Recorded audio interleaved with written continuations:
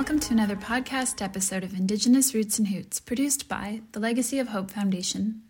Indigenous Roots and Hoots is about Indigenous people and culture, past and present, success stories and inspiring stories about Indigenous people and what they are doing today.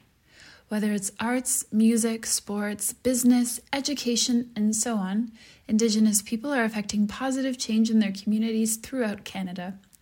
Our aim is to create a better awareness about Indigenous peoples to help bridge the gap of understanding for the reconciliation process in Canada to grow. Today's guest is Martha Flaherty. Martha was born in Inuktitut, northern Quebec. At the early age of 5, her family was relocated to the high Arctic to start new settlements in Resolute Bay and Grise Fiord during the Cold War times of the 1950s. 18 other Inuit families were also involved in the relocation project that was authorized and requested by the federal government of Canada. This plan, known as the High Arctic Relocation, forever changed the lives of all of the families involved. This is just the beginning of Martha's story. Martha is a residential school survivor and attended the Churchill Residential School. After working as a certified nursing assistant at a local hospital in Iqaluit, Martha moved to Ottawa. She enrolled in a journalism program at Carleton University for Inuit students and worked briefly at the House of Commons before starting her lifelong career as an interpreter and translator for the Nunavut Land Claims Organization, the Tungavik Federation of Nunavut. She has since worked for many Inuit organizations and government departments as an interpreter and translator in her language of Inuktitut. Martha was elected President of Pauktuutit, the National Inuit Women's Organization of Canada, and worked in that capacity for several years. During her time as President of Pauktuutit, Martha worked on issues affecting Inuit and traveled to many countries representing Inuit, including Greenland, Norway, Switzerland, Guatemala, Peru, China, and NATO in New York City. Martha also worked for the Inuktitut of Canada as an interpreter-translator and elected official of Secretary-Treasurer. Her paternal grandfather is the well-known filmmaker Robert Flaherty, who made the film Inuk of the North in Inuktitut in the 1920s. Martha is currently working on a second documentary about her life, with a possible feature film in the works. She has 3 children, a stepson, and several grandchildren, 5 great-grandchildren, and currently resides in Ottawa with her immediate family. Hello and welcome to this podcast episode of Indigenous Roots and Hoots, produced by the Legacy of Hope Foundation. I'm your host, Gordon Spence, and today our guest is Martha Flaherty, also known as Martha of the North. Martha is currently working on a second documentary of her life and her family's relocation to the high Arctic in the early 1950s. She is here today to talk about that period in her life and give us a glimpse of what it was like. Hello and welcome, Martha Flaherty. How are you? I'm okay. I'm good. Maybe you want to start by talking a little bit about where you were born and a bit about your family background.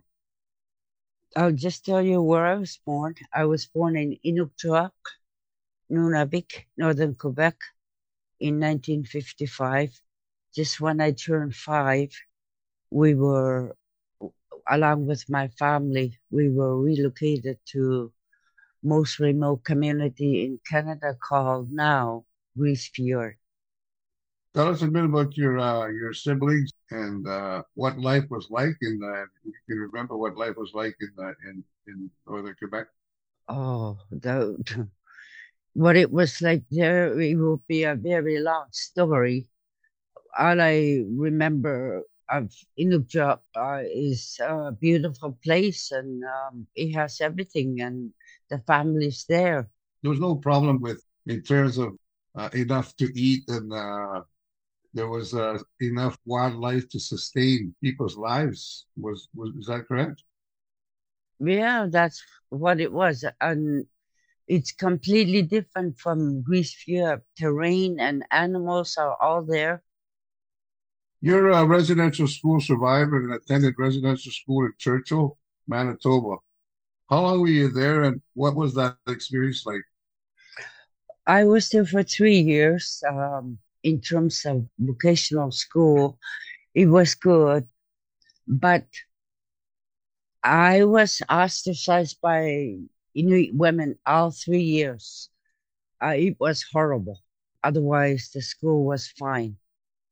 As a young child born in Inuktitut in northern Quebec, and at the age of 5 years old, your family, along with 18 other families, were relocated to the high Arctic Grise Fjord in Canada.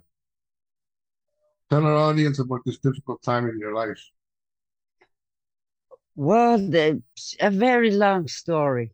I'll just tell you that when we first got there, I don't know how we survived. I still know how we survived. All I know is that we were dropped there with nothing. There's no housing, no food, nothing, just rocks, no vegetation. I don't know how we survived. And we had a very hard time from 55 till the school arrived in 62. I had to hunt with my father when I was only like 7, 8 years old in a pitch black. And because I'm the oldest of my siblings, there's 9 of us. So I had to be treated like a boy and learn how to hunt with him in pitch black. And we were always hungry. When people talk about poverty, I just go think back and say, I experienced this firsthand what starving is. Yeah. Maybe just back up a little bit. Talk a little bit about Inuktitut, comparing, when I hear about Grise Fjord and when you were relocated up there, there was almost nothing there. And what was the government's reasoning for relocating you? What did they tell you? You asking me 2 questions. Are you telling me to talk about Inuktitut first? Yeah, well, compare in terms of. Yeah, well, Inuktitut, I just told you that its terrain and the environment is completely different. The temperature is different. They have sun every day. They have all kinds of birds, sea animals, land animals, berries, and they have all the things they need in the community, like school, hospitals, the store, Hudson Bay, and so on. When we went up there was nothing. It was like landing on the moon. Tell us about, you went up by ship called the CD Howe. Tell us about that trip and going through Churchill and eventually ending up in Resolute Bay and Grise Fjord. The trip from the very beginning, the story about it is terrifying for me. That's when everything negative, terrifying things started. First of all the children's hair was shaven, except me, because I hid under the bed. One of the nurses found out mother was looking for lice from a child, so the doctor decided to give every child a brush cut, even if you're a girl. In a tradition, the girls are not to have their hair cut. And I was the only one who have my hair intact by the time we arrived to Grise Fjord. And on top of that, on the way up there, the water was very, very rough. One particular time I remember I thought we were all going to die. It was black, pitch black, raining and storming, and our big pole, top of it, would almost touch the water. And they had to put us on life jackets and put us on top of the ship. And all the ducks were crying, and I don't remember after that. I remember being very terrified and said to myself, this is it, we're going to die, And on the ship, we would hear all those ducks crying, howling. People are throwing up, and people are sick, and it was a horrible trip. And I was only 5 years old. This RCMP would make a big out of it, pretending to hang me over the water. And I had nightmares for years and years and fear of water forever. The ship you were on, the CD Howe, sailed across as you said, through storms and very difficult sailing. You went across the Hudson's Bay. You stopped in Churchill, and they did some medical examinations of all the people that were aboard the ship. It was at that time that they discovered that your sister Mary, your younger sister Mary, had TB. So they took her off the ship. Is that correct? What happened from there? That is true. There were three little girls, two sisters from Resolute Bay. Oldest one was 10 years old. And those two little girls, Mary and my sister and another young girl, were taken away from us to send them to TB sanatorium. And there's some horrible stories about that. That's another subject to talk about. Mary, my sister, was lost for 2 years. They couldn't figure out where she came from. The government of Canada is the one who controlled us where to go. And they brought her back. They brought her to Inuktitut, thinking that's where parents are from. Wrong. So they sent her to Resolute. Wrong again. She stayed there for a few months. And then finally, they brought her to Grise Fiord by very first plane that ever arrived in Grise Fiord, because there used to be no planes at all. What happened used to do also was because there's no plane, before Christmas, the plane used to arrive, go around and around and around, drop, and the men would line up oil barrels on the ice, lit them up, and the plane would go around in the dark, and they would drop the bags, Christmas trees, and Christmas present for children. By the time we got them, they're all broken. When you arrived in Resolute Bay after weeks on the ship, the families finally arrived in Resolute Bay. They told the families that you were being split up into two groups. What was the reaction of the families? How did you guys feel about that? I was too small to remember those, because there was harder things going on that I was experiencing. Like, for instance, when we landed in Resolute Bay, we had to walk 5 miles to fetch the garbage because we were starving.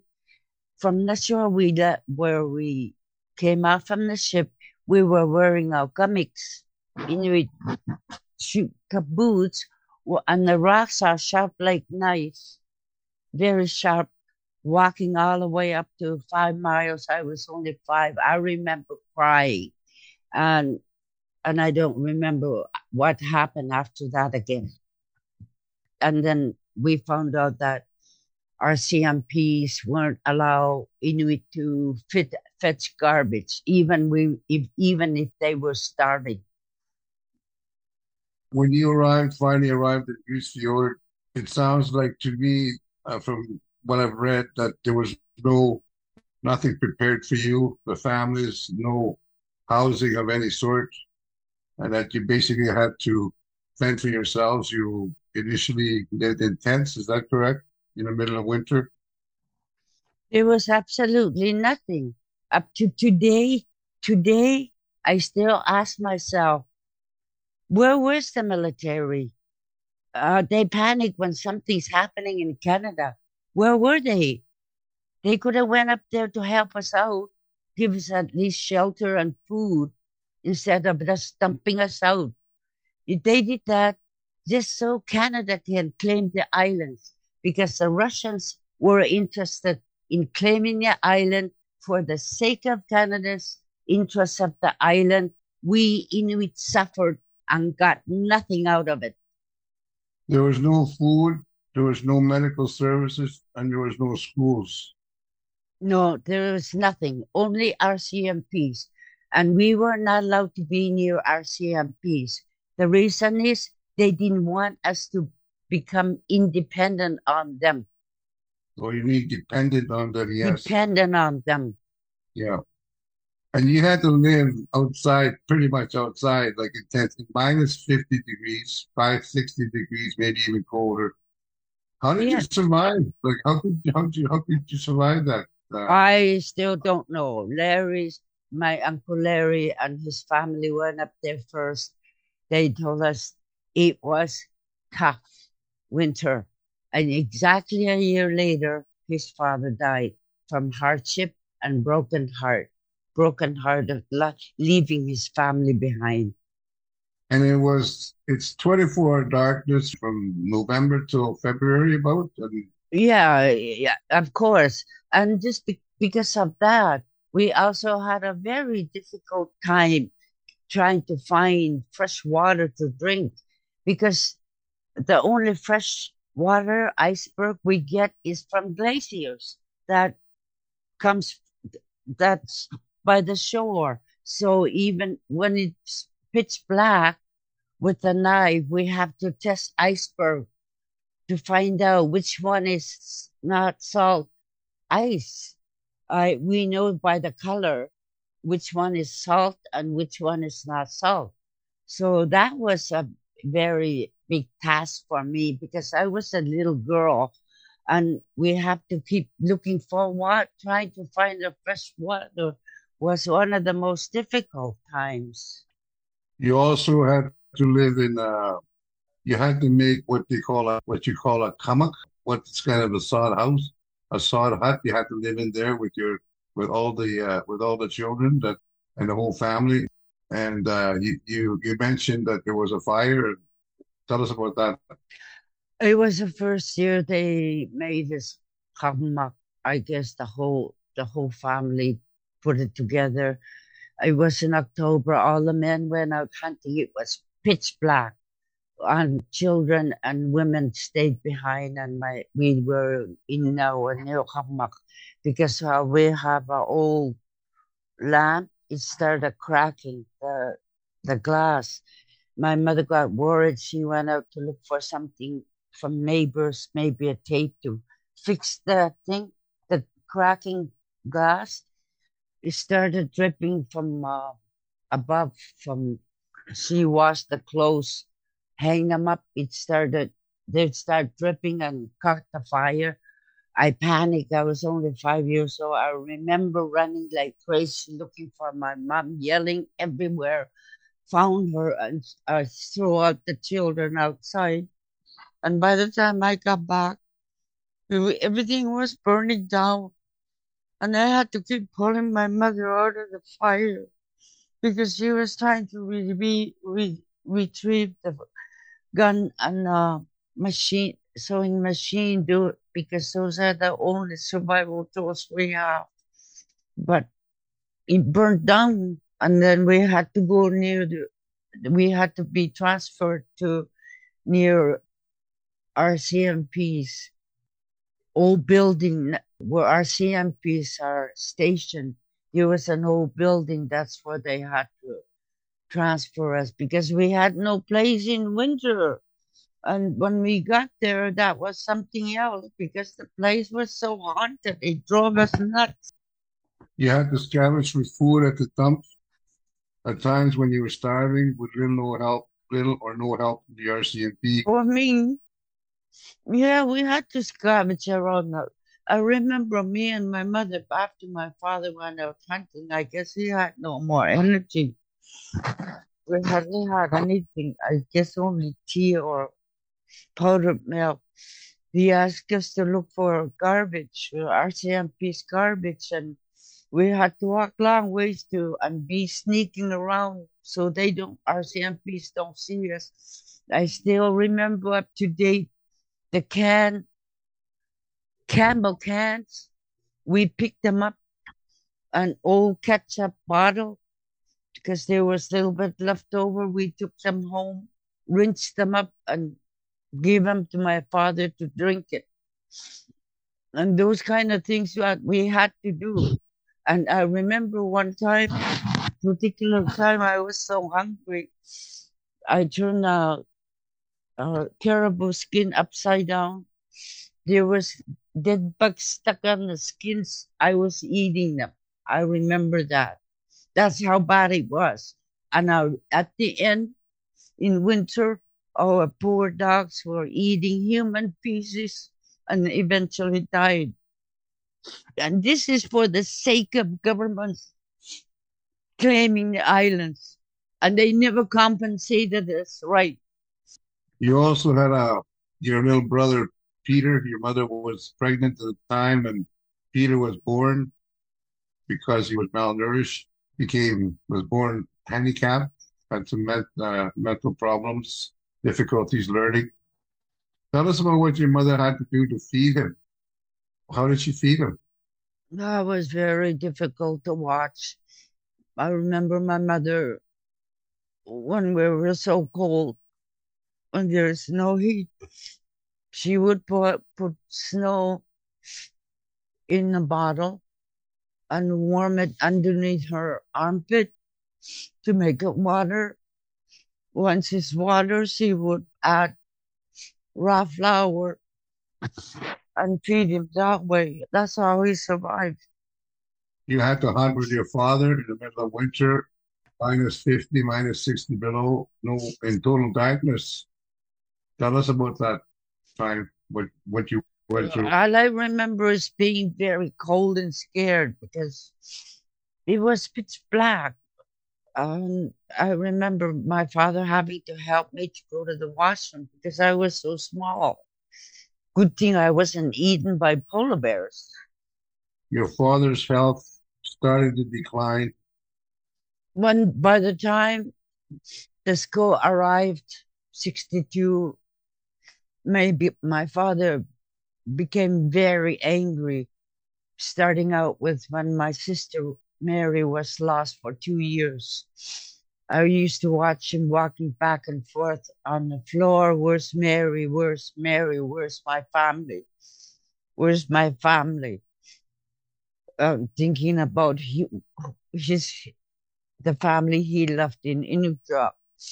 And he became mentally ill slowly, start talking to himself, always talking about his family in Inuktitut that he left behind. And it was very painful to watch him like that. This was there were many broken promises by the government when they initially moved you to the high Arctic. They promised you that you could come back at any time if you didn't like it up there.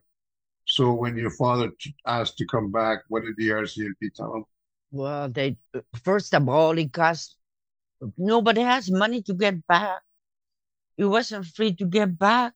The elders were told when they wanted to go back, you have to pay for it. Who has money to pay for it to go back home? So a lot of the family have died. We never saw each other. We never saw our grandparents ever again. They died before we ever saw them. So you were deceived? Of course. Lied to, cheated on, and abused, and left to fend for yourselves in the worst climate in the world, the Yes. harshest. Yes, on top of that, the compensation, $10 million, that's nothing. When right after the Royal Commission hearings, they gave us $10 million in total. And at that time, they gave us only $2 million to divide it for the whole family divided. They wanted to keep $8 million. Makivik took care of it, hoping that it'll have interest for younger generation. That did not happen. But the last payment we got was maybe 6 years ago, which was only $55,000. That's after our parents died. So our parents who went through hell never got a penny. And $10 million should have been for one person. When you're looking at or comparing other compensations like Japanese War, Holocaust, all these Italian stories, residential schools, TV stories, they're all in Human Rights Museum. In Winnipeg, our story is not even there. And now government of Canada has claimed the island, and they're talking about big bucks right now and establishing all kinds of scientific workplaces. Have you and the families who were relocated, now there was 19 families, have you, any of you ever received an apology from the government of Canada or the RCMP? Absolutely not. Inuit, when we were gathering in the Inuk, when we were going to get apology from Canada, I went there. Minister of Indian Affairs apologized, not government of Canada. He needs to apologize to us. Government of Canada needs to officially apologize to us. You're not also, there's the Human Rights Museum in Winnipeg. It's fairly new, and there's all kinds of historical events that happened there about Canadians, but you're not in there. How do you feel about that? I don't understand that at all. I have asked ITK's president more than once, asking them to work on this story to be put in the Human Rights Museum in Winnipeg. I haven't got any response yet. Nobody seems to be interested. Nobody seems to be supporting it. My last question here is about a word that's been talked about right across Canada by many people, and the word is reconciliation. What are your feelings on, your thoughts on this, on reconciliation? It depends on a lot on different issues. Like mine is relocation and residential schools should be attached to reconciliation. But I don't think that there's things happening fast enough or things to help us out. For instance, when the news was on about missing and murdered Indigenous women and then children being found, I was breaking down because I wanted to residential school. So I called crisis line. I told them I need some help for for healing and talking, and they told me they were coming back. 2 weeks later, they called and they were calling me from Winnipeg and asking me if I wanted to go for 2 months. I said, sure. And she shows, it'll cost you $34,000. I don't have $34,000. Healing, intervention, things like that should be free after reconciliation has been done already. They should be free for us now. You're currently working on a project, a second documentary. The first one was called Martha the North, about your life and about the relocation. And this is a second one that's coming out. It's going to be called Shadows of Inuk, something you're currently working on. You want to talk a little bit about that? Mm-hmm. Yeah. This one is done by Canada, New York, and Ireland filmmakers. They were already here from Ireland and Winnipeg. They filmed here this summer in Ottawa. And then after Christmas, we probably going to Inuktitut, Nunavut, Resolute, Spirit, Iqaluit to do the rest of the film. There it is two segments. One is international, and the other one is national for Canada. And the producer from Ireland has done international documentaries, inhumane stories from all over the world, and he does monthly stories called "What in the World," and that's who I'm working with. And it should be a very interesting, much more depth story. I'm looking forward to seeing that. The other thing that I wanted to just mention on this podcast episode is you have a famous grandfather, filmmaker Robert Flaherty, who became famous when he did Inuk of the North. Do you want to say anything about him? This year is 100 years anniversary of his film.